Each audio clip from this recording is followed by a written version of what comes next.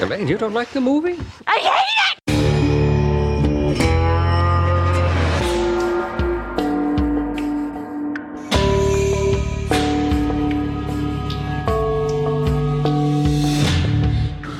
You want to rent a movie? I want to rent a movie. What's that for? You work in a video store. I work in a shitty video store. I want to go to a good video store so I can get a good movie.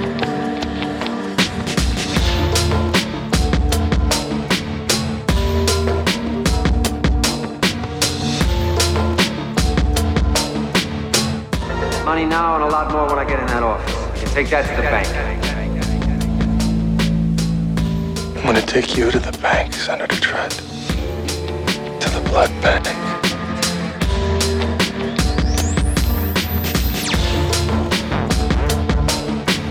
I treated you like a son! You fucking stabbed me in the heart! Fuck you! Fuck you! Fuck!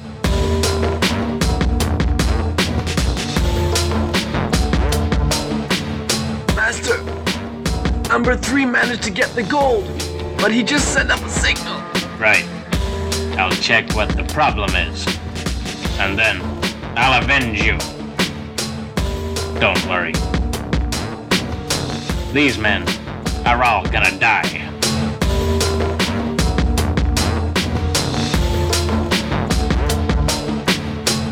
Tractor with a bomb. No, I said I didn't have a bomb. You said bomb. I said it's not like I have a bomb. You said bomb on an airplane. What's wrong with saying bomb on an airplane? You can't say bomb. Okay, here we go. Hey, welcome to Not the Bomb Podcast, the Breaking Bad edition. I can't do this for the intro. My God, I can't even keep a straight face while I'm trying to do the count from Sesame Street. One, two, three. Or what's the blah, blah, blah? That's the Transylvania movie, right? The Hotel Transylvania. Okay. So if you haven't figured it out, we're going to talk a Dracula movie because Jose, Sammy, and I are on this little year experiment to find the worst movies that we can torture Brad with. And I got to be honest, from here on out, I'm going to put a disclaimer out there. A lot of times when you do these podcasts, people are like, "Oh, I've never seen that film, and I want to participate," and stuff like that. The movies from here till the end of the year for Breaking Brad, I'm going to strongly encourage you not to watch at all. If you do so, we are not responsible for any of your sanity afterwards. I think that's fair, right, Sammy? Yeah, I think so. Okay. And Sammy and Jose know what the next one is. Brad doesn't. But I mean, just between the one we're going to talk about tonight and the next one.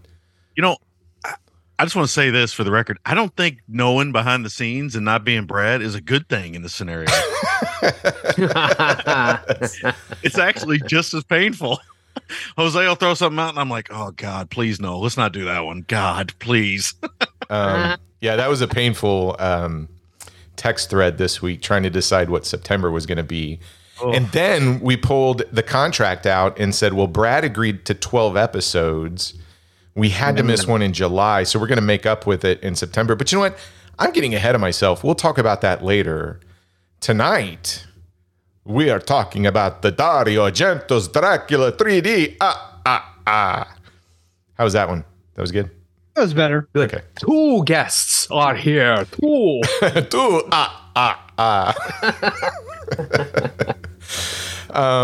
Real quick, I got to know, Jose, I know you have the whole 3D setup, and this film's from 2012. Did you watch this thing in 3D? I did watch it in 3D, and I wish I had not. Okay. Yikes. I have so many questions for you. So as normal, we are going to ask Brad his opinion, ask him lots of questions on his experience of this film. Before we get into that, I want to call out, this is a movie directed by Dario Argento, one of my favorite directors, up to a certain point in a filmography. Apparently. Yes, but Brad absolutely hates all things Dario. Is that true, Brad? Hate is a strong word. I don't He's just not. He doesn't do it for me. Yeah. And after this movie, I'm thinking I might be on the right side of history. Ooh. Is there anything in his filmography that you like, or? Like I think Deep Red is fine. Yeah. Okay. For me, that's his masterpiece for me. Yeah. Deep Red is... Deep Red, and then Hard Stop. Oh, okay. I haven't seen Hard Stop yet. That does sound like an Argento film, doesn't it? Yeah. Dario Argento's Hard Stop. Sorry. I'd watch that. Wait, you don't like Creepers? You don't like Bird with the Crystal Plumage? Suspiria. Tenebrae? Suspiria? None of those gotcha? No. Nope. So over our 15 plus year relationship, I've made Brad watch 2 Dario Argento films for the podcast. When we did movie matchup, we did a pretentious edition, and I made him watch kind of I don't know if you would call it a sequel to Suspiria, but it was the next film that would come in the Three Mothers trilogy, Inferno, and he absolutely hated that one. And then for this podcast, we did do Tenebrae, and I don't think he was a fan of that one either. So this makes number 3. At some point, we'll get through them all, Brad. Don't worry. I can't wait. I would just want to ask you, Jose, where do you land on Dario as a director? Well, I think like you, obviously the Argento classics. I love even some of the late cycle meaning like 90s Stendhal syndrome. I always say opera, which I guess is how they pronounce it, but it's opera. Yeah. But Trauma, some of those other things, yuck. But I mean, I like Argento. I think he's a pillar of Italian cinema. Okay. Sammy? And Giallo. You guys have covered some Argento. Yeah. Will's the bigger Argento fan of the two of us. Right. But I don't dislike Argento. I do at times think he's overrated. I will say that. But I enjoy that early run. 4 Flies on Gray Velvet, Bird on Crystal Plumage, Deep Red. What's after that? There's another one after that. Suspiria? Is it Suspiria after that? Yeah, maybe. Suspiria is where he kind of lost me a little bit. It's the most Argento of Argentoness. That's true. Yeah. Cat of Nine Tails. And look, yeah, Cat of Nine Tails. I like that one. We did that one. We covered that one as well. Me and Todd did. Maybe me and Will did. I can't remember. Anyway, I like Argento up to a point, but when he goes full Argento, he can sometimes lose me. And he started to do really Suspiria is when he becomes the Argento that people either love or hate, I think. That's fair. And I will be the first to say I love pretty much everything up to the mid 90s. And then that's after that, it's kind of like defending Jackie Chan's filmography in the late 2000s. Yeah. I did like Mother of Tears a little bit, though. I didn't think that was that what it was called? That third Mother of Tears. That was the third one. I mean, it was bonkers and it was not great, but it was somewhat okay. So let me get this straight. Yeah. You're going to tell me a director whose half of his films are not any good. You're going to say he's a good director. I'm going to say he's an amazing director. I'm going to say Argento is one of the most influential directors from the 70s and 80s when it comes to the horror genre, hands down. And I love it. I love all of his stuff, specifically from the 70s, the 80s, even the early 90s. I would champion that stuff all day long. It's fantastic. I mean, you could argue that Hitler had a very big influence on history. Oh my God. Doesn't make him good. I think Argento is very talented, and I think Sammy. But half of his films are terrible. We talk about this all the time. Talk about directors maybe more than half. The creativity gets diluted as they get older, as they get budgets. I still think he's a good filmmaker. He gets Scott's lazy. Still making films while he's 80. Yeah. So, well, some of those are not that great. I mean, Brad's The Last Duel is amazing. Yeah. Brad is not. He's not wrong completely here. He's not right either, but go ahead. he's kind of like Argento's filmography. It's kind of like, this and this. But it is true that I do agree he is very influential, again, up to a point. And then he just becomes this almost like a facsimile of himself, if that's the right word. I don't even know. That might be too big a word. I only had one beer. What's wrong with me? But I there's just something. Look, I've often said on our show that I believe Brian De Palma was seeing Argento films. I believe that Hitchcock was quite the fan of Argento because of some of the stuff he does. He does one thing incredibly, incredibly well, and this is why I think he gets my appreciation. He really can design set pieces for violence. Yes, 100%. He does that very, very well. And I would add to that, and the shock effects. Yeah. I think I don't think he's a master for the record on my side. He's not a master. It's okay to be wrong, but there's a point where in his filmography, I don't know if he just kind of gives up or wants to, just doesn't care, is cashing a paycheck, whatever you see it. But when you take a step back and look at some of these directors and actors, it is rare to have a Ridley Scott, in my opinion, that will consistently challenge themselves and put out great product, etc. I think part of the problem is Argento doesn't challenge himself at all after a certain time period. And I like that term that he becomes a facsimile of himself because he's putting out the same stuff and he's just relying on that versus trying to do something different. Yeah. You bring up a good point, but up until the last 5 years, though, I would totally agree with you at that. But we got these guys now in their 80s making films. Paul Schrader, Clint Eastwood. Clint Eastwood's 90. Paul Verhoeven. I don't know. I can't remember the last time a great Clint Eastwood film was made, though. Yeah. Clint Eastwood's a good example. Like after Gran Torino, seriously, and even that one's quite flawed. Yeah, I like The Mule. I liked Trouble with the Curve. How old is Cronenberg? Isn't Cronenberg like 80? Cronenberg's in his 80s. He's still making great films. Paul Verhoeven's still making great films. Ridley Scott's still making great. So up until recently, Troy, I would totally agree with you. But I always want to champion this because there's these guys now, and I don't know if it's just the culture of films we're living in right now, but these guys that are, what is that, octogenarian? Yeah. These octogenarians have come around and been like, back away, kids. Let me show you how it's done.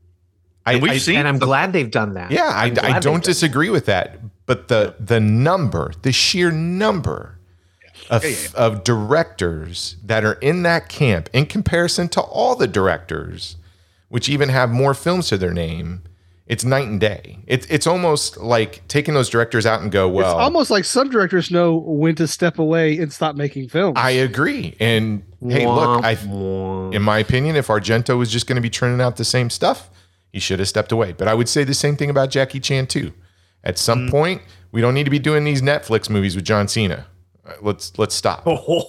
Yeah. So speaking of bad CGI, of bad CGI, let's talk about a movie that I haven't seen that film yet. But if it has worse CGI than this film, man, it's close. Yeah, it's close. But let's get into Dracula 3D from 2012, directed by Dario Argento. I'm just gonna throw it over to you, Brad, real quick. And let's just hear what you think about this little 2-hour retelling of a classic tale, which has been told like 4,000 times. A little background on my watching of this. Nate stayed at my house for about 5 days, and on Saturday my kids went to a birthday party. And so when you have the house to yourself, you and Nate got naked and watched Dracula. Exactly. Yeah. So we watched Dracula naked, right? Yep. Middle of the afternoon, naked. Like God intended. Yep. Naked as a jaybird. Yep. God intended. And I think I let out the biggest sigh of my entire life, probably like 45 seconds into this film, and it never got any. So the scene that got me and where I knew I was in trouble, I mean, besides the very second one of this film, is one of our main characters who you think is like going to be the main character that we follow, but he ends up being a nobody. Jonathan basically gets off a train. Mm-hmm. It is clearly a CGI train. I don't know what he got. That was not a train. I think he stepped off some cardboard that they put CGI on top of to hide that it was cardboard. Yeah. And it's green at that time. Yep. And then you cut to a little wider shots, and magically that train is now brown. And with fake he's flies. talking There's fake and flies. the flies are flying around and clearly CGI. Yeah. I think that was a choice. Well, yeah, I think that's part of the 3D thing. Like the bugs are. So that was my first question. Like they are breaking all the rules of what we know about vampires and Dracula. What, with trains? No, like Dracula travels with bats, not bugs. What does this have to do with trains? No, I'm just saying, like they like don't follow any of the rules when it comes to vampires. Okay, you lost me with this train The sequence. train thing's over. I'm done talking No, we're about done. The train has departed the Got it. station. Okay. left the station. We're talking about the flies now? It was never really there anyway, Troy, because it was fake. I know. I don't know if I can let that train go. Yeah, it was so bad. But like this film just doesn't adhere to any of the things that we know about vampires. Like, of course it does. There's garlic everywhere, even garlic bullets. He comes into like their little meeting and just comes in. We know that vampires can't do that. They have to be let in. You have to invite the vampire in. They just can't waltz into any place they want to. Hold on. This film's going to get into a logical debate, and I don't know that this film warrants this. He turns into a goddamn praying mantis. That's all I want to say. That scene was amazing. But were there elements that were closer to this? Because if I remember correctly, like as an example, in the original Dracula novel, he turns into a goddamn praying fucking mantis. He had okay. Go ahead. I think it was I think that was artistic license with the fact that like Dracula you can't say artist. You cannot use the word artistic license in this film. Okay, I was going somewhere. We got to go back where Brad uses the word adhere. I don't think you can use the adhesiveness of anything as logic for this movie. I was trying to say with my original point is I think in the original novel of Dracula, sunlight doesn't affect him, but the sunlight thing doesn't come to the movies, right? No. Okay, right. So not until the movies, and then he can turn into like a mist. He can turn into a bat. He can turn into a wolf. Yep. Right. Praying mantises. So I think there was some artistic license that some of the like nastier insects. I think there's a chapter on a praying mantis in the original Dracula. Yeah. No, let me get my tomb out. I'll have to blow the dust off of it first. Did Bram Stoker have it where we should have Plan 9 from Outer Space fucking music playing in the background? Well, wait. So I know the credits say music by Claudio Simonetti. There was no music. They ripped it off from like a haunted house. It's actually music. It's actually the Spooky Sounds of Halloween CD that you can find at any Spirit Halloween. They're not even volume 1. It's volume 2. It's volume 2. You can find it in aisle 4 of Spirit Halloween. Another problem, or Five Below. Yeah, true. Yeah, probably find it at Five Below right now. Where the other problem with the praying mantis scene, and this is the problem I have because this movie made me think this. It's a goddamn PlayStation game. It looks like that, but I think the praying mantis bites the guy's head off. But then when we see the guy later, his head's still on. Mm-hmm. But only the females bite the heads off, not the males. Well, but it's a Dracula. It's a vampire praying mantis. No, vampire praying mantises act differently than praying mantises. This mantis needed a cape. If that would have happened, that would have been okay. That would have been kind of okay. Wings. Touche. It had wings. No, those are also. I don't think it took his head off. I think it stabbed him with the pincer. I don't remember his head being pincer. eaten I like off. that word, pincer. Yes. Okay, and so this movie is terrible, but you would expect like some level of competency from a director who has been making films for, I don't know, almost 6 decades, and you don't get it here. Not even close. And the fact that he's like, hey, daughter, Asia, you're going to get in this bathtub. Asia, sorry. Yeah. And you're going to show off your tits. Yeah, well, that's the problem part of Argento. Let's be honest. A history of that. Yeah. I mean, they're good. They're good pincers. I mean, the other girl, Tanja or whatever her name is, much better. Oh man, Tanya. those are definitely nice. Okay, yeah. So I love how you go from the train to the praying mantis. So that leads me to believe that you question some of the special effects in this film. Oh yeah, the CGI. I mean, I've put together better PowerPoint presentations than this film production value. To be perfectly honest with you. Okay, Brad is correct. I think we've seen better CG on like sci-fi movies like Piranhaconda and Sharknado. So I have a list, and I want to see if we can figure this out. We've talked about 2 sequences, but and you say they tease me with Rutger Hauer, and he's in it for the last 35 minutes of this film. Yeah, and he appears give me Rutger to be... Hauer, you better not tease me and give me a third act Rutger Hauer. No, sir.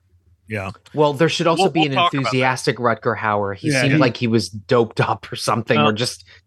I was going to wait and talk about this a little bit more on my side, and I still will, but even not caring potentially Rutger Hauer has so much more charisma than anybody else in this cast. It's kind of unbelievable. Sorry, Troy, I interrupted you, but no, I just remembered about Rutger Hauer. I mean, these episodes are a shit show anyway. So, I want to know what in everybody's opinion is the worst CGI. So I have some nominations here. Okay. We've got the train sequence with flies, right? Pretty bad. Yeah. We have the opening title sequence, which is I understand why you side. We follow that up with a CGI spider, or I think it's a spider. I don't know what it was. CGI wall crawling outside the castle. That wasn't that bad. Because it was dark. Yeah. Well, it might be the only scene in the whole movie that's dark, which is another problem I have with the movie, which we'll talk about in a little bit. But that was also like one of those almost so bad and kind of cheesy. It was kind of good moments. Okay. All right. The wall. They had the floodlights on in this movie the whole time. They did. It is so bright. The entire time. We get a CGI wolf transformation. A little bit less good than like American Werewolf in London. Like a little bit less. Less good? You mean Paris? A little, or Paris, yes. Or both. Either one. Or any werewolf. Didn't Lindsay Lohan do a werewolf movie? She did. No, that was just real life. Oh, come on. Come on. Okay. Turned into a ghoul. You talked about this. She just had a ghoul baby. Okay, stop. Oh my God. The CGI. Baby's Damien. The CGI swarm of flies that burst in. CGI owl. That was in the beginning. The owl. The owl. Yeah, I don't think the flies. I don't think they're bad because I think that's about as good as the CGI gets in this movie. Really. How did it look in 3D, Jose? Did you feel like you were being swarmed by flies? No, and I think that I think no. So when you film in 3D, you need an enormous amount of light or budget. And so I think the 2D version, unfortunately, that's why it looks so friggin' bright. Is because you're right. So I forgot about that. Okay. Yeah, and so but the 3D it's bad. It's okay. The home 3D experience is terrible. The one CGI I think that did kind of rock was when he's like, "This meat is mine," or whatever he says. And he does like the Jedi Dracula thing, and the CGI Tanya goes flying. I actually thought that was not bad in terms of So we have CGI Raggedy Doll. So much. This part rocked. What are you talking about? I agree, Jose. What the fuck's wrong with you?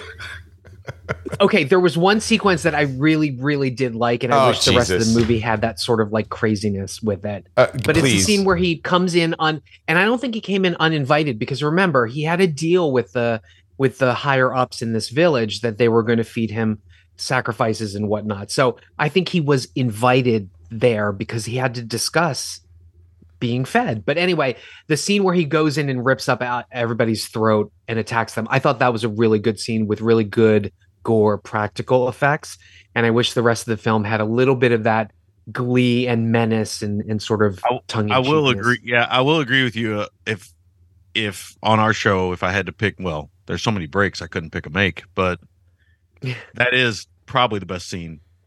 It is the only Argento-esque scene because of the bullet that you see go through the bottom of the mouth to the top. Yeah, but that's a cool idea, but the slowest bullet in the entire world. That's a cool idea. Unfortunately, he messes it up. Yeah, he kind of farts that one out. So I want to bring up this one. Like this movie. Brad said he sighed. I'm sitting there thinking, yeah, you farted, man. That's what you did. 'Cause We've got a CGI Lucy on fire, which that didn't even look like fire. CGI vampire turns it to dust twice. The mantis, which we've talked about, and then we end on a CGI cloud that turns into a wolf cloud or something. So out of all of those amazing effects, which one is the worst, do you think? My vote is the Lucy on fire. That looked ridiculous. Like, it didn't even look like somebody was on fire. It looked like it didn't even look like a bad 60s version of Johnny Storm from the Fantastic Four. It was terrible. So for me, when it comes to bad CGI, I'm very forgiving with bad CGI. So all that stuff is terrible that we talked about. Yeah.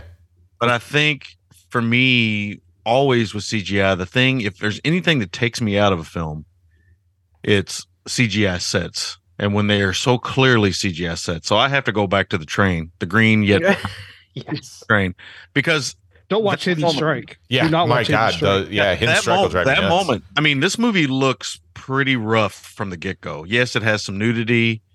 It has a little bit of gore. It has some stuff going on. The most well-lit woods you'll ever see. It's got all that kind of stuff happening, and I'm like, okay, I'm in. I'll ride this out. You know, I've seen worse, which I have. But for whatever reason, that train, that was the moment when I was like, oh, it's going to be this kind of movie. That was the moment when I was like, I know what I'm in for now. And now I'm going to struggle because those things take me out. I don't know. Some people it's action. Some people it's monsters. I can buy that stuff because I loved all the big rubber monsters, men in suits and bad stop motion that I grew up with. I can buy all that stuff. Even the praying mantis, as ridiculous as it is, at least it's it's terrible, but at least it was a swing. At least it was like, I'm going to try something different. There's some appreciation of that there, but man, that train set, and not only that, they go back to it. Yeah. And that makes it even worse. They do. Yeah. They were like, we back to that. What's your vote, we Jose? Spent the money for the one scene. We might as well use it again. But yeah, we've all texted about this before about how I despised Spy Kids 2 because it was literally the entire movie was literally like that train sequence, just an entire film set around that. And the thing is they shot, I think, in Budapest, so there's these beautiful kind of like stark, like actual sets or places that they're in, and it's just so jarring to go back to like the CGI or the badly lit library. And the bad effects and all of that. It's you know what really if your movie's struggling, you need to put a book cataloging montage in because that really that amps the excitement. You say badly lit library, and in my head I'm thinking that's actually a pretty good library for reading because it's very well lit. Yeah. I can see all the titles. Are pushing. Yeah. As somebody who's doing research on a new type of TV, which us four know about. You're talking about lumens? Yeah, those candles. 40,000 lumens. Yeah, those candles are pushing some lumens, bro. Yeah, I agree. Barry Lyndon wishes he wasn't lit like this. Yeah, Stanley Kubrick is rolling over in his grave. He's like, how could I not get that kind of light out of candles? I have to agree with Sammy. The train just sets the bar so low. And you just kind of know, like, well, we're in for an app. If you don't care that at one point in time your train is green, and then it's clearly brown when you go to the wide. You are underselling this fire sequence where it looks like somebody just took a yellow crayon and wrote on colored the print yellow and went, "That's fire." Yeah, it's terrible. It's bad. It's terrible. You're not wrong. And I would say it's probably the second worst effect. Okay. All right, I'll take second place. Yeah, I'll give you that. But I mean, that's not saying a lot. I mean, this movie's full of bad special effects. And so I think it's shocking. He's an amazing director. So I was just about to say that he is amazing director. It's shocking that we've said he's a great director, and then you watch this, and there's no artistry. It's almost like the camera is just locked down from one angle in every single fucking scene. People need to eat. Okay, people need to eat. Yeah, I don't know how much the film cost. I know you $7 guys million. know. $7 million. Okay. Yeah. It looks like it's about $1 million. Yeah. I think the Lindsay Lohan werewolf movie costs more, and that was entirely CG. Okay. Yeah. I don't. For me, when a director, look, I always say this. I always feel like I have to qualify this. I've never directed a film. I don't know what a film directed by me would look like. Well, not a professional film. You've directed films, just not ones we were going to show, right? Oh, correct. Oh, Yeah, okay. But those are on hard drives. Right. But the got those from the Starfish drawing class. Oh my God. When a director that we love, or that we have a fondness for, falters, it's painful. It's painful for us as film fans, right? Oh yeah. I don't love Argento as much as Troy. I would say of the four of us, Troy is clearly the I don't know, fanboy, so to speak. See. And then maybe Jose comes a close second, and then I probably come third, and then Brad is clearly in last place here. But I can appreciate Argento quite a bit, and I have seen him do some great stuff with camera work and lighting and set pieces. His films aren't always great. They always don't make sense, but that's the very Italianness of that era of filmmaking. To see this film, if you don't know this is directed by Dario Argento, and nobody told you, you would never guess this is directed by Dario Argento. Not, maybe with Aja in it, you would guess that, but if she's not in it either, you can't tell me. There's nothing, maybe one scene I can think of where the camera feels like it's moving. It is so like Basic. middle, like it's just middle distance with so little variety, and so like it's clearly on a tripod, and we're not moving this camera at all. I watched this movie on Tubi, and it is the definition of a Tubi free to watch movie. Yeah, I watched it on a 3D Blu-ray in 2D, and it's way too clear. Like it just. That's the way it was on Tubi. I was blown away. I'm sitting there watching it, and I'm like, I can see everything. Yeah. Now, when the women were nude, I didn't care because I'm a male, and that's just what it is. But there's just not enough rip roaring. Also, I just got to say, is it Thomas Kretschmann? Yeah.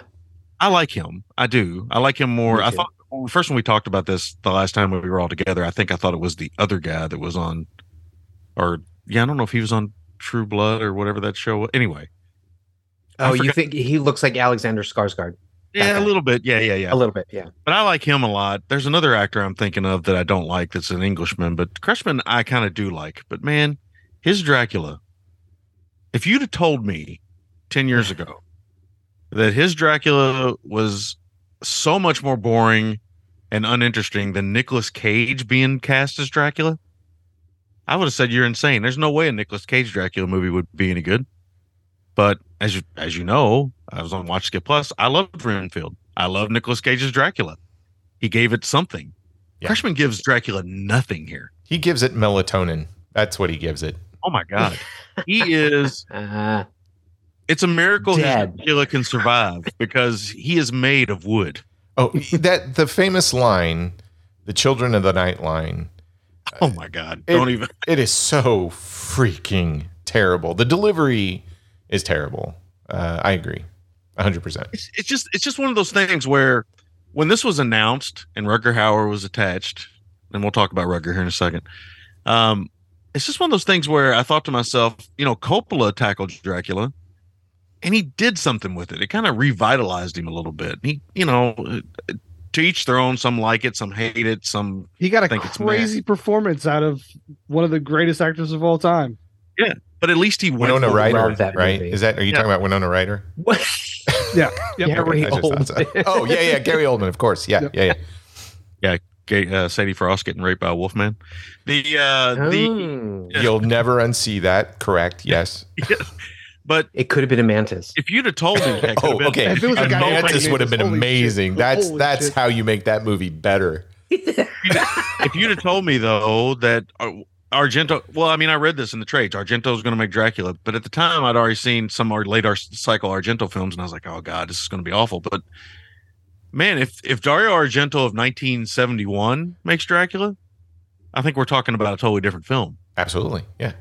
I think the problem is that and I don't know if this is the case because he seems like he cares about film and stuff, but it just seems like the last 4 or 5 things he's done, it's just kind of like he's not even trying anymore. That's what it feels like to me. I've never directed a film, so I can't say, but it just, the last thing I saw him in that I really liked was him in a Gaspar Noé film, where he was really good in that film, and he's an actor in that. I don't disagree. Even Dark Glasses is okay. Yeah, but I never finished it. I got about third way through it. But I feel like, and I would probably be the same way if you've been directing horror films and nothing interests you. Like when you read about Argento in his early years and even see interviews with him, there's an enthusiasm. Is Argento in? Is it Vortex? Is that the one you're talking about? Yeah. Vortex. Sorry, I was trying to think of it in my mind. I need the confirmation. Thank you. He's really Continue, good. Troy. Okay, but when you see him in his early stuff, there's a level of enthusiasm. But if you ever read or see him on his later stuff, it does feel like he's going through the motions. So I have to imagine maybe the acting interests him and challenges him, which gives a good performance because it's like, oh, this is different. I want to do this. But the stuff that he's directing up to after a certain point, it's like, fine, I'll do it because I gotta pay the mortgage. Gotta get my daughter in here so she can show her titties. Oh, I mean, yeah, okay. Yeah. We might want to write that down on the psychological eval for Brad. Yeah, I've already marked it. Brad's got some issues tonight. I don't know. I don't know. It's just really complicated for me when these titans of cinema, and again, he's not a major titan for me, but I mean, I do appreciate his work. It just is really sad to me when these guys deteriorate. Yeah, but it takes somebody like Quentin Tarantino, and I'm not saying anything but Brad. So Brad, settle. Yeah. I was going to give a compliment. He looked like one of Argento's nipples there for a second. He did. He perked up there. Perked up, kind of. Yeah. When my best friend is giving me a sensual bath. Troy was pouring water over his shoulder, and he's like, "Wait, we don't do that for friends. We don't do that for friends. Wait a minute. Hold on. I can't do that. I'm not. Troy and I did it. Yeah, I was going to say, that's part of our routine when he visits. It's hard for me to get like my lower back, so I need help. Yeah, got to put a cloth in the tub. Wait a minute, Jose, you've never given Brad or Sammy a sponge bath? No. Oh, okay. The next time you're up, guys. There's always next time. Yeah. There's always next time. Anyways, Quentin Tarantino, he's always talked about he's got so many movies in him, and then he's done. Right? You got to respect that. Yeah. Well, he's 10 years older than us. He doesn't want to Argento his career. Yeah. Jesus. He's a verb now. Argento. Awesome. He's 10 years older than us, and I've always liked. I appreciate Tarantino's thoughts. The 10 years and 10 films. I mean, and I understand where he's coming from. I don't think it holds any real water because I think there are people who make more than 10 films and sometimes make their great films when they get older. But I agree, but I think it comes down to like, does somebody know? I will agree with the energy though. Yeah. I mean, there's been some crazy, like I said earlier, octogenarian great films made lately, but that's not been the norm for the most part in Tarantino's generation. I mean, filmmakers deteriorate. The energy goes. Yeah, they do. It just goes. There's no other way to put it. I mean, you can name just about any filmmaker. Coppola. I mean, look at that energy in the 70s and then watch it dissipate. Yeah.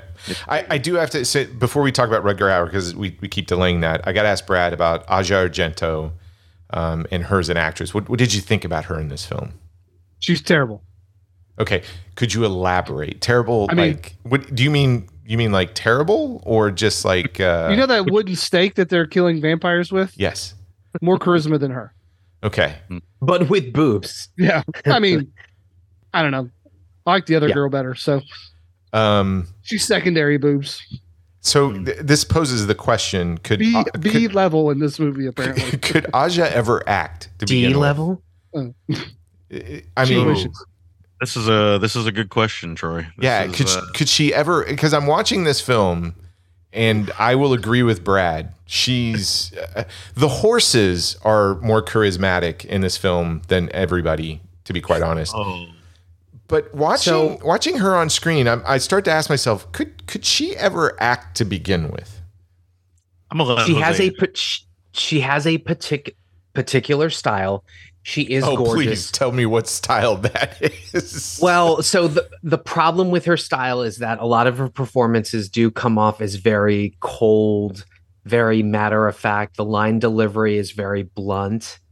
I don't know if that's because of Italian culture or how she was raised, but a lot of her performances are like that. She's not a warm Julia Roberts type. She doesn't, like I said, it's a weird, there's a weird coldness or indifference to a lot of her performances. So who is cold and indifferent that actually comes off as they can act? Is that an Aubrey Plaza kind of thing? Or like a Julianne Moore in some respects. Some roles that Julianne Moore has, who I happen to think is one of this generation's greatest actresses. People they don't warm up to some of her roles sometimes because of the intensity with which she's playing the characters. So do they not warm up to her roles because of the nature of the character, or because she's just a shitty actress? Well, Julianne Moore is not a shitty actress, but I agree. But I don't know. I've seen some Asia Argento that I did not mind, that I thought was good. Scarlet Diva, terrible. Stendhal Syndrome to an extent. She's terrible in that. I actually really liked her in Triple X. She's terrible in that. And if you say Land of the Dead, she's really terrible in that. And I liked her in Land of the Dead, actually. The Church. I think Land of the Dead is also underrated. Terrible child actor. Had an amazing corporate. Don't forget about Dark Glasses. I have terrible. I have a theory. One, nepotism. Yeah, but she two, wouldn't work at all. Yeah. Correct. Yeah. And she is a striking looking lady. Not conventionally pretty, I don't think. It looks a lot like her dad, which is always a little bit disturbing. But there is just something about it. I mean, no. There you go. Actually, sorry. If she looks like her dad, I guess I would find her hot. Brad said she was a city, she'd be El Paso. That's pretty good. That's fantastic. I've adopted that phrase now. If she were a city, she's El Paso. I love it. It will be repeated. For me, she'd be Pittsburgh. Anyway, my thoughts on her are really. This sounds so shallow, but this is what she is to me. She personifies on screen as an adult actress. I want to make sure I'm very clear about that. A sexual power. She has that, but I don't think she has anything else. She couldn't pass a screen test to save her life. Let's be honest here. Again, I think she's very sexy. I think she. If you're into El Paso and Pittsburgh, I agree. Yeah. Yes. But look, she has this goth chick look to her that I'm sure sells in certain demographics like El Paso or Pittsburgh. But universally, as an actress, let's put all our cards on the table. When Tom DeLonge came back to Blink 182, Asia Argento was really, really happy. Let me tell you that. What? Forget non sequitur. Oh, I get it now. There we go. Okay. If you have to explain the joke, it's keep going. No, but I got cut it. That part yeah. out. All right. No, it's staying in. Go ahead. Action. No, I just think for me, there's something just kind of that I'm drawn to with her. I think she's kind of magnetic, but I don't necessarily pursue Asia Argento films. I've seen the big Asia films. I've seen the ones she's directed. I've seen the kind of Scarlet Diva, skin flicks type films she does and stuff. And I like that kind of stuff when I'm in the mood. You know what I'm saying? I'm in Erie, Pennsylvania. But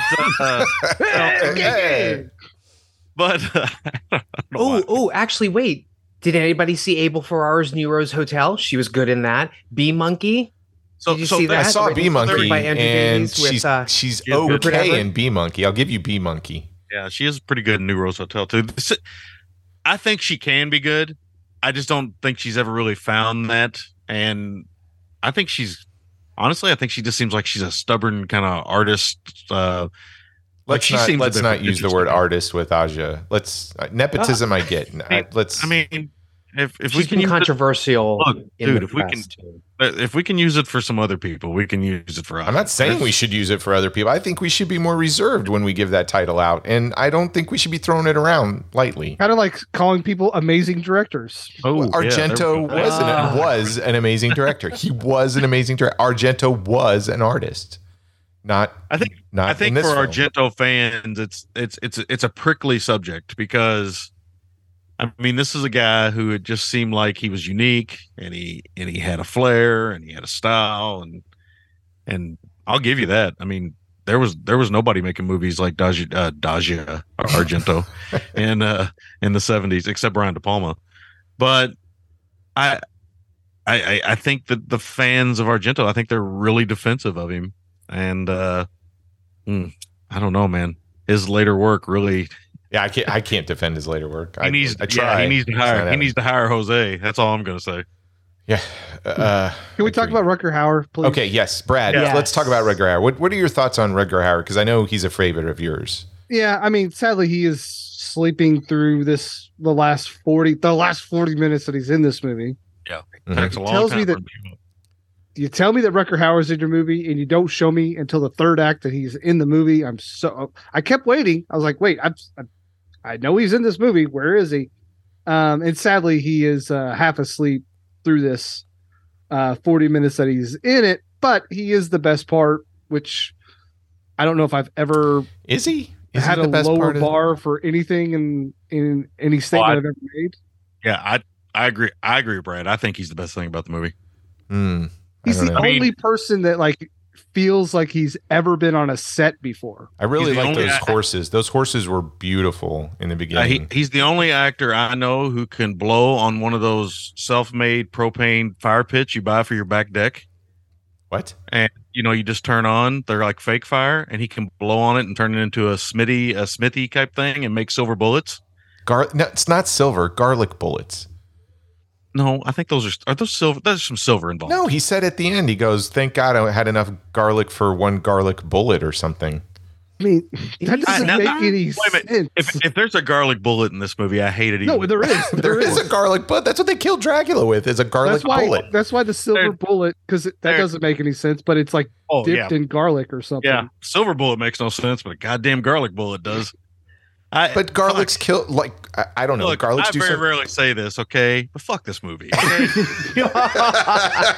I love it. I think we might have broken Sammy in this process. Garlic bullets. It was a garlic bullet. They had one bullet, and it was a garlic bullet. And that's what killed him. What an amazing director! I never heard anybody say garlic bullet. I'm going back to watch it after we get done recording. Oh, don't do that! No! But it's the last. Hey, that's legendary director to you. Legendary, Brad. But Brad, Jose backed me up on this. It was a garlic bullet, right? It was. He does say it was in fact a garlic tinged bullet. Yes. I thought it was a silver bullet, dipped in garlic. Is kind of how I took it. I think it was.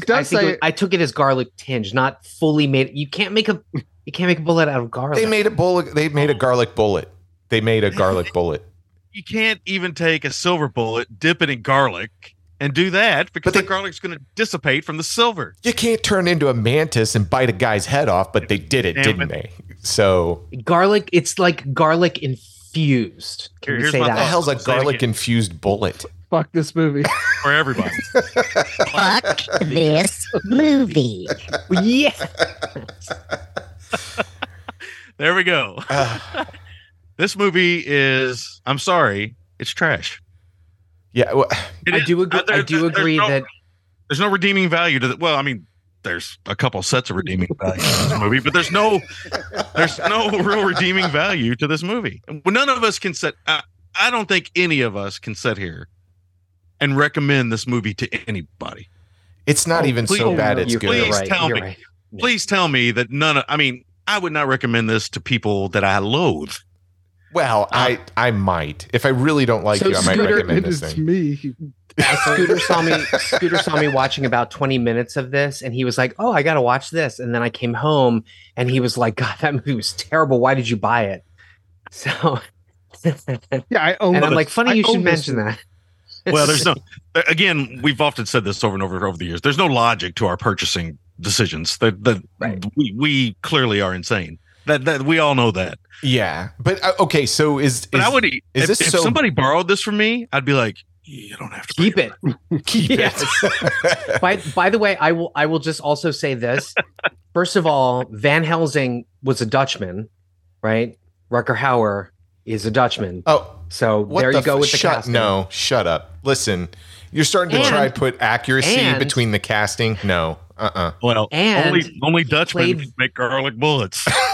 And he played Van Helsing in the Dracula 2000 trilogy. So Dracula 2 and Dracula 3, Ascension and Legacy, he was Van Helsing in those movies as well. Didn't he play Dracula So in Buffy the Vampire Slayer? He did. Yeah. He did. Yeah. Van Helsing famous for his narcolepsy too. So when Rutger Hauer is asleep through this whole film, it fits. Would have been better if he would have he slapped did him look across really- the face with his garlic foreskin. Dude, the worst part. Oh Jesus, the worst part He of would have done that in a Verhoeven film. I'm telling you, if They would have Verhoeven done that. They directed would have this, done that in a '70s Argento film. in a '70s Argento film, 100%. But he gives this line, and I've never rolled my eyes harder to the point where I think I go to the eye doctor now. He has this line, and he goes, "I'm nothing but a out of tune chord in a divine symphony." And I'm yes, like, shut the fuck up. I think that's my Just favorite shut Fall up. Out Boy song. maybe that was an ad lib from Argento. Was you think? Oh boy. Okay. Maybe that's part of Tom DeLonge's catalog. Legendary director. Legendary. He was a legendary director. He just something happened. Look. You know that. I'm thankful he didn't end his career on this film. Yes. Because what a way that to go out. I mean, Dark Glasses. If that ends up being the last one, that one's not. I mean, I haven't seen it all. I don't think it's terrible though.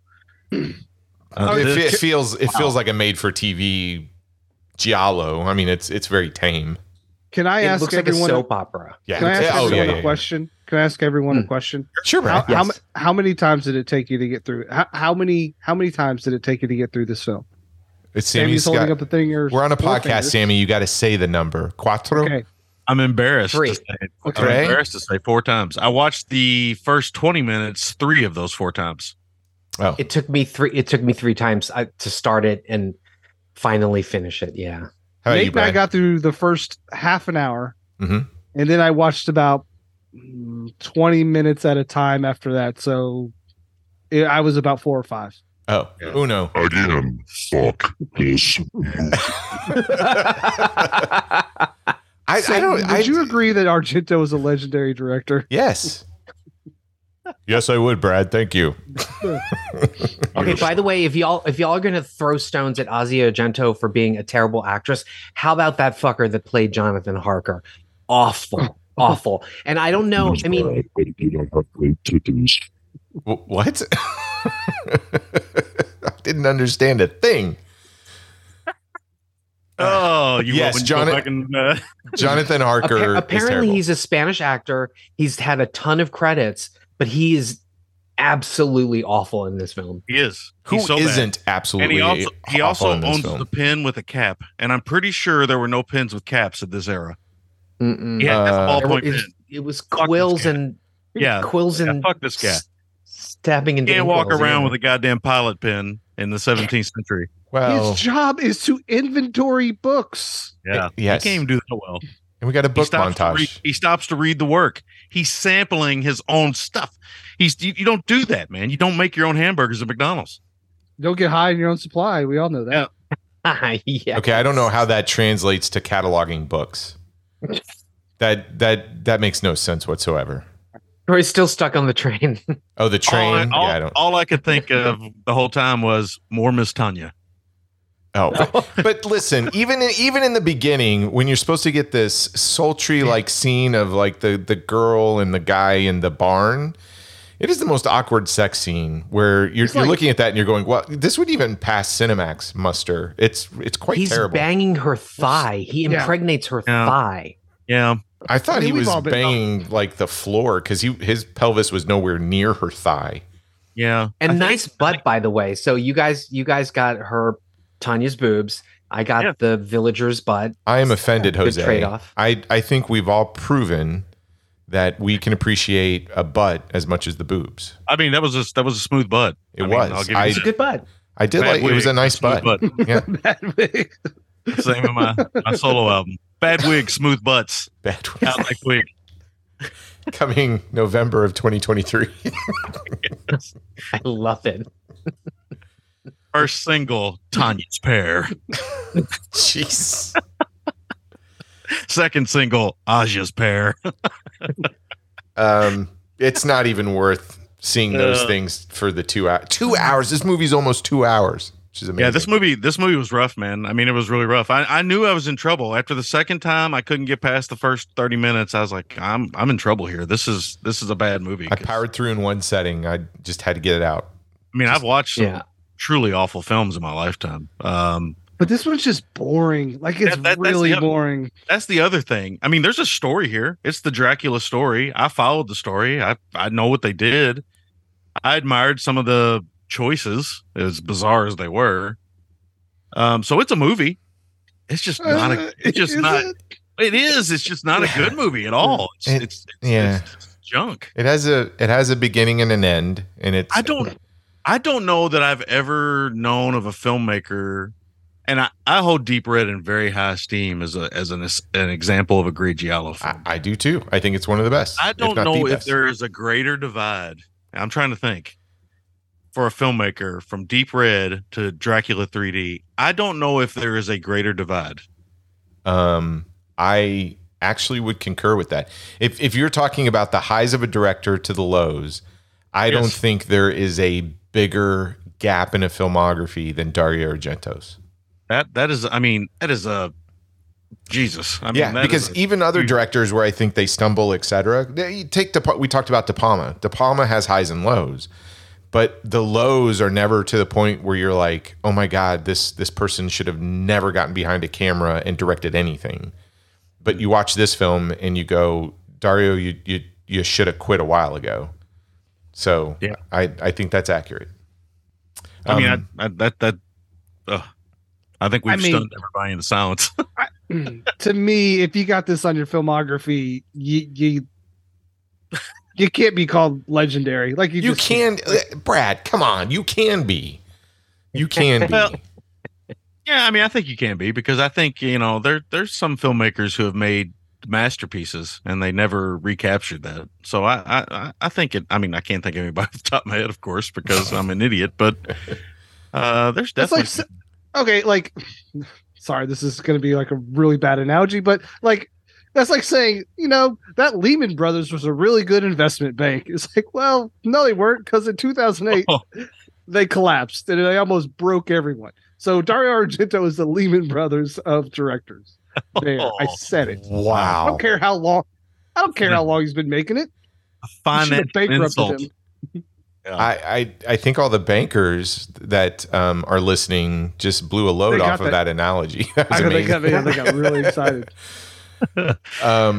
Although I will say this, I did see De Palma's recent crime thriller Domino, and it is a shadow of some of the other films that he's put out. But you're right. I mean, even something like Femme Fatale, which was not very well received even by people that love De Palma, people have come back around to it, but they were even saying then with Femme Fatale, he's become a facsimile of himself.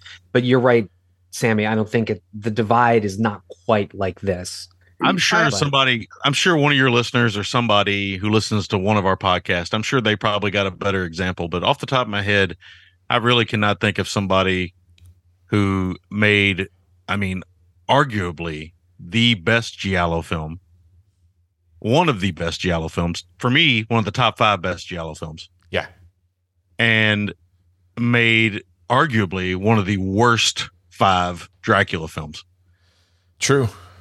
Yeah. And I've seen bad Dracula films. I mean, Dracula versus Billy the Kid is a bad Dracula film. It's quite terrible. But it is. I didn't even know that existed. That sounds John awful. Carpenter's Vampires is 100 times better than this, and that's not even that great of a movie. It's got James Wood. It's also really problematic, but I like that movie. Well, the movie is it's a little problematic now, but it's from 1998. It's bad. Dracula versus Billy the Kid Dracula versus Billy the Kid is a junk movie. It's just a junk drive-in movie, but it's entertaining.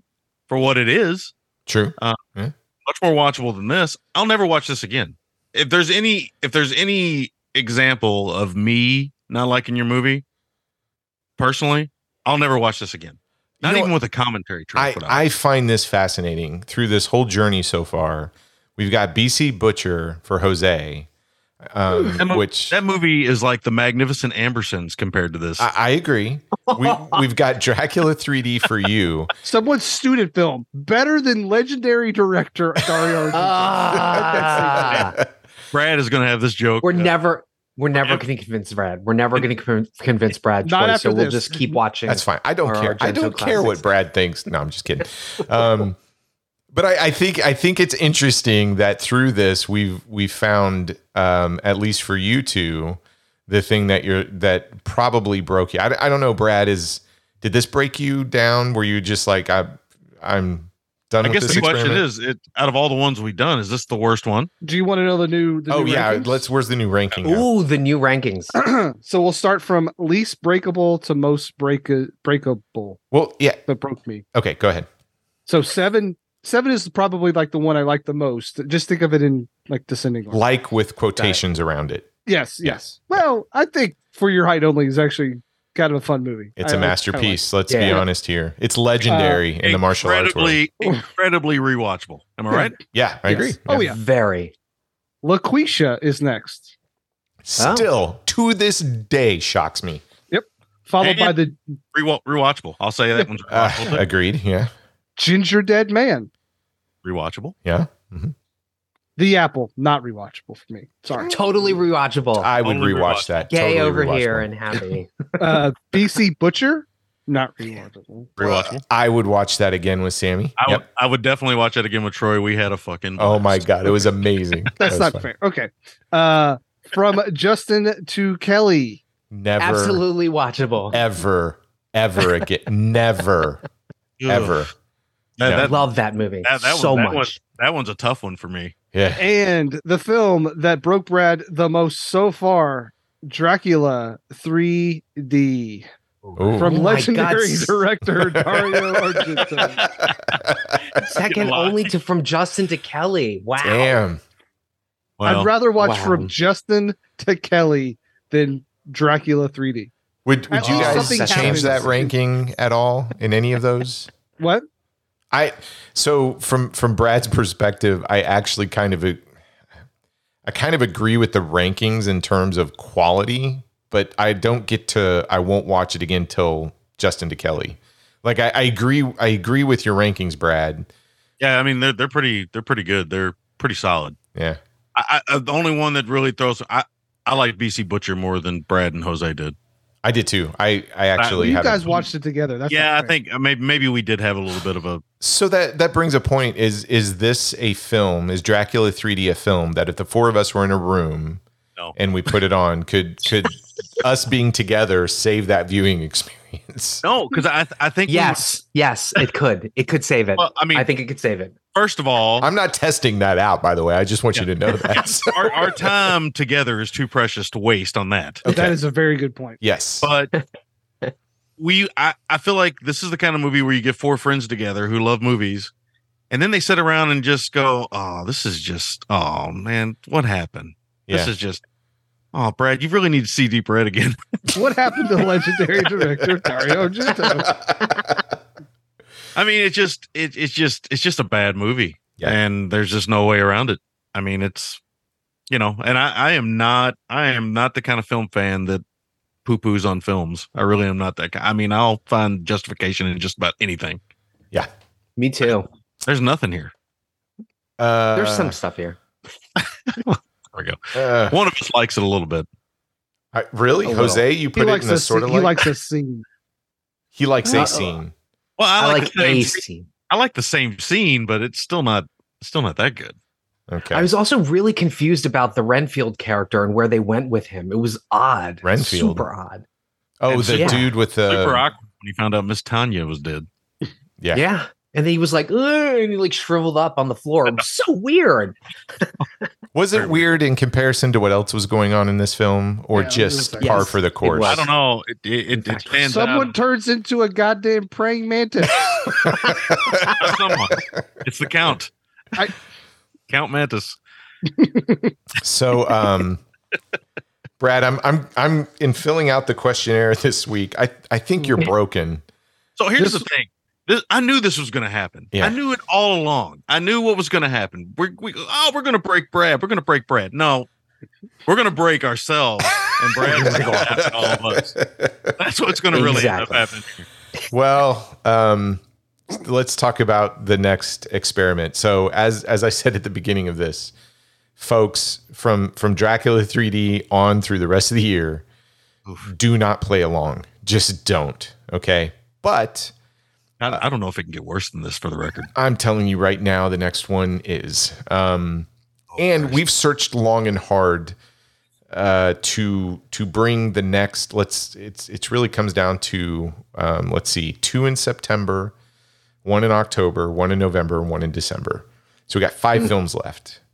And Brad, I'm just going to be honest with you. I love you to death, but we have a goal here. And the goal is to just make your life miserable. So I love the word fuck so much. So if I get to say that over the next 5 episodes, I'm good with it. But Jesus Christ. I'm going to give you a little bit of trivia about the next Breaking Bad film. Okay. You ready? It's Brad, Breaking Brad. Breaking Copyright. Brad. There you go. Breaking Brad film. Director Fen Tian paid a service to translate the original Chinese written script to English. She did not ask for any help to translate it, causing the dialogue to sound weird.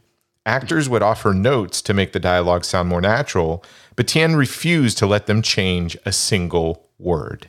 That's your first piece of trivia. It's the Phantom Menace. The second one, The Phantom Menace would win Best Screenplay at the Academy Awards compared to this. But the movie was shot around 2006 and 2007, but could not get released until 2011. The film's editor refuses to list this on his resume out of fear of ruining his reputation for the much higher quality of work he does now. Wow. Yeah. Stephen Kramer Glickman, the voice of Alvin Flang, a character in the film, a furry character in the film, was not paid a single cent for his work on this movie. Director Fen Tian had no money and instead compensated him with a bag of homemade wontons and 2 cantaloupes. Yeah. Is that how Hollywood works? Well, I saw 4 cantaloupes in our film this week. Oh my God. The version released on some DVD copies have a music score. Other DVD copies do not. The version released on Amazon Prime Video and Tubi TV removes all of the music. No official contracts were made between the director and the composer. To avoid any copyright issues, all the music was omitted from any of the streaming versions. Okay. Oh boy. Boy. Now What is this movie? Here is the plot of our next experiment. Love takes a furry twist in this slice of romantic comedy. A young woman falls for a stray dog with a secret. By night, it becomes a man. Follow the journey of the golden retriever and the friend who gives him a home. We're talking about 2011's romantic, quote-unquote, comedy, Love on a Leash. I am so in. Now, this is amazing. Here's the thing. Can't wait. We were going back and forth all week on this, and I sent Sammy and Jose the trailer for this thing. A lot of research went into this, Brad. I just sent you the trailer. I am telling you right now, this one, and if you haven't figured out, the theme for September is romantic comedies, because I know how much you love those. So you're going to get 2 of them, but this is the first one on deck. Oh, man. And you just watched that trailer, sir, and I'm telling you, you're in for a treat. Now, Love on a Leash. Okay. Love on a Leash. He's a dog by day, a man by night, and she falls in love with him, and there's some scenes there. I'm going to give credit where credit is due. So there's going to be a lot to talk about. There's going to be a lot to talk about. There's a film group in Baltimore called Mondo Baltimore, And the first Thursday of every month, and they've done things at the Parkway Cinema too. Okay, so they've been around for a while. But the first Thursday of every month in Baltimore, they do an event at the Autobar, and they pick the worst films ever, and they have a host and everything else, and you get to watch them in a bar, and with collective minds. This is where I discovered this film.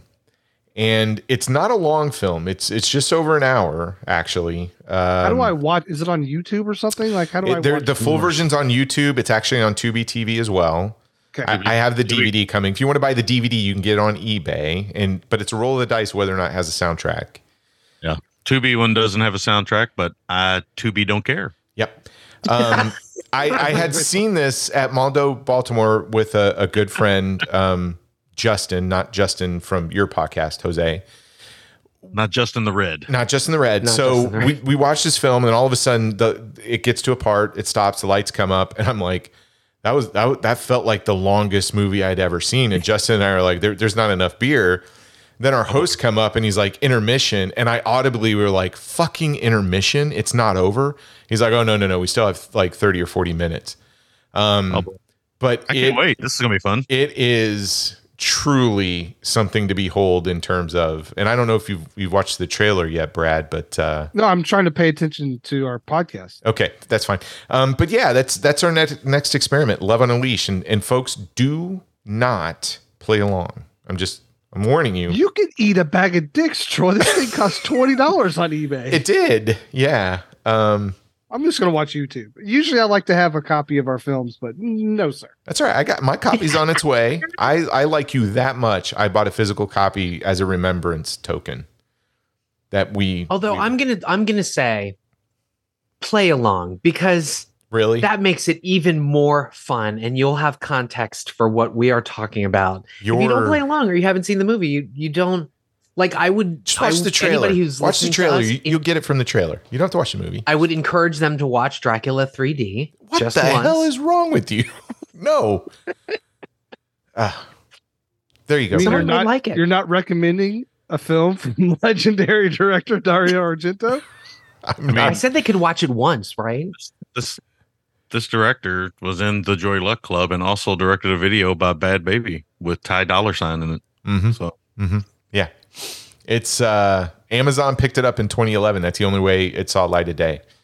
And oh boy, yeah. And if you go to tax break or something, yeah, if you go to IMDb, there's even more trivia you can find out about it. It holds an 8 out of 10 on IMDb because there was sort of a prank going around about a podcast or YouTuber said, this movie's so terrible, but let's go to IMDb and give it a 10 out of 10 and boost it.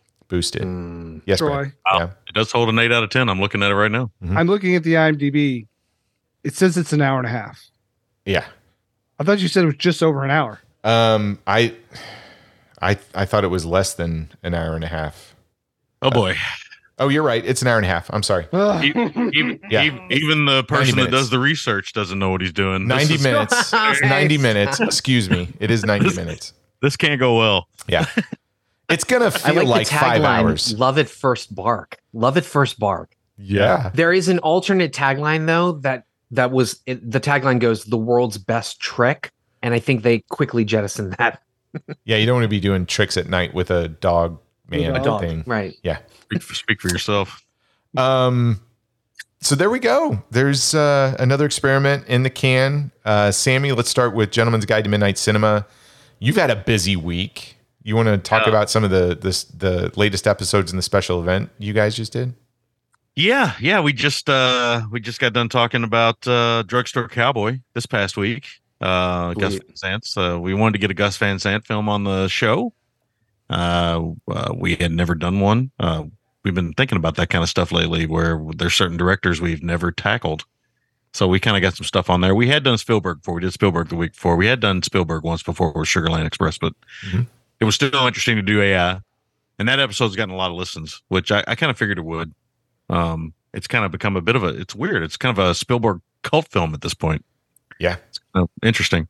But yes, so just the other night, I sat down with a good friend, Steven Scarlatta, and talked about his documentary, Sharksploitation, which is on Shudder. Cool. It was a great conversation. Steve's a dear friend and one of the best friends I've made out of the podcasting world. He also has a podcast called Best Movies Never Made, which I highly recommend. It's also a great listen. He's a gentleman to the T and one of the best guys I've met in doing all this. Not to say anything bad about you guys. You know that. You guys, I love you. But Steve he's one of us. He's one of the guys. He just lives way far away. So he lives on the West Coast, but he's a true GGTMCer and I mean, he loves talk about a guy that can give you some out of left field movies. He's one of those guys. So that's awesome. Please check out the interview. We talked about everything. We talked about life. We talked about sharks. We talked about deep water. We talked about everything. Love it. What about the infinite scope of water? We didn't really. How the ocean is infinite. Look, the ocean looks infinite. Okay. Unlike space. Unlike space, which has the dots, and I'm not going through this again with you guys. Jose, happy anniversary. Oh yes, happy anniversary! 1 year, a bunch of episodes. You celebrated with Sammy's son doing Blue Beetle. Yes, that was fantastic and a wonderful.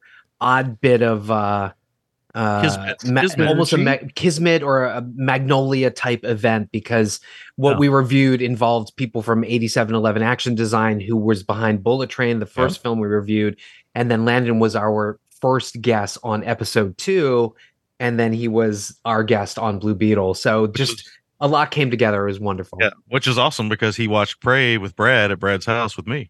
Yeah. Well, we were also so it's all connected. Yeah, it's all connected. And his voice is like 11 octaves lower now, which I noticed. So deep. Oh, I know. I try to get him to speak up because he'll mumble and stuff, but he's gonna. Then you're afraid he's gonna beat you up. Like he's gonna have a deep voice. There's no way around that. I love it. No, he's seriously. a giant. I think our next episode we are Red and I are checking out Gran Turismo. Directed by Neil Blomkamp, I think his last name is. And unfortunately, like Oppenheimer, I'm not really excited about seeing it, but I was very surprised by Oppenheimer and I loved it a lot. So who knows? Who knows what will happen? But You've had to like watch 2 vampire movies you didn't like because you didn't like the vampire movie that's in the theaters now, right? The Last Voyage of the Demeter. Yeah. The Demeter. Yeah, no, that was not good. Well, I speak for myself, not for Brad because he's mad at me right now.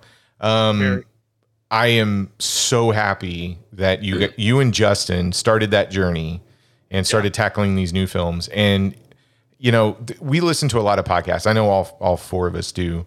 But the Watch Skip Plus stuff, I get really excited because like Oppenheimer, I listened to the first part and I'm like, well, I haven't watched it yet, so I'll stop. And then I go watch the film in the theater, and then I come back to get to the spoiler part. And you and Justin do an amazing job. I think there's a lot of chemistry there. I love the fact that you guys have a fresh take on these new films. Yeah, you guys should kiss. You guys are amazing. So congrats on the 1 year, and keep going, man. We love it so much. Yeah. Thank you. We hope to follow in your footsteps, both of you. Keep inviting the Sammy family tree onto the show. Yes, including me. Absolutely, including you. We'll have to get you. I was surprised. Yeah, there was some data. Not to. That's right. Yeah, they were sharing. I was gotten really excited. You were talking about data, and I was like, "Oh boy, here we go." Data. Jose gave some. Give data me those hard numbers numbers. this week, and some of those numbers I was kind of stunned by, especially the ones that involved me. I was like, "What?" Yeah, I know. I need to. And then I thought every single plus by Justin was going to be wrestling, and it turned out it was only like 10. He ended up being the most cultured. Is that how you phrased it? He's the most cultured between the two. Yeah, because he went to like theater venues and improv groups and art shows, and all I did was talk about Lindsay Lohan and like belts. So. Yeah, skin creams. That's awesome. Yeah, I remember that. Yeah, Brad. What was the name of the town that this film was made in? Like, do you remember what the town was called? Are we talking about Dracula again? Yeah, Passborg. Passborg. That right? Passborg, yes. More like Skipsborg, right, Jose? Hey-o. Oh my God. Got him. I can hear Crashman saying, "Do not pass Borg. Do not pass Borg. Francs. 200 francs." What's going on with the regular show, not the Breaking Brad stuff? I said yeah. bad again. So we are going to do next week. By the time you hear this, we will be probably close to recording 2022's coming of age film by actually a true legendary director, Steven Spielberg, in The Fabelmans. Yes. We will have a guest on for that one, and I can't wait. And I told Troy to watch The Last Crusade along with The Fabelmans because. Just do it. I'm going to do my best to get that done. We also got done recording a podcast. We'll talk about that more in September because we're doing a little crossover event. So the podcast that we recorded with, they're going to release their episode around the same time that they're coming on our show. More on that a little bit later.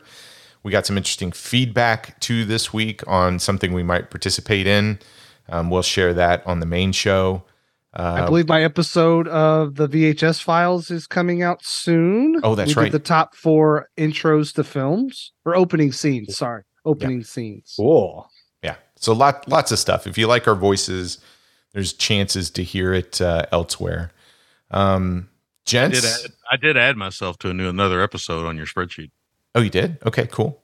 You guys are always welcome anytime. I mean, I feel like this is more of like a 4-person show, and the episodes when you guys aren't there, it's just. I'm waiting to see what these biggest bombs of 2023 are going to be. They're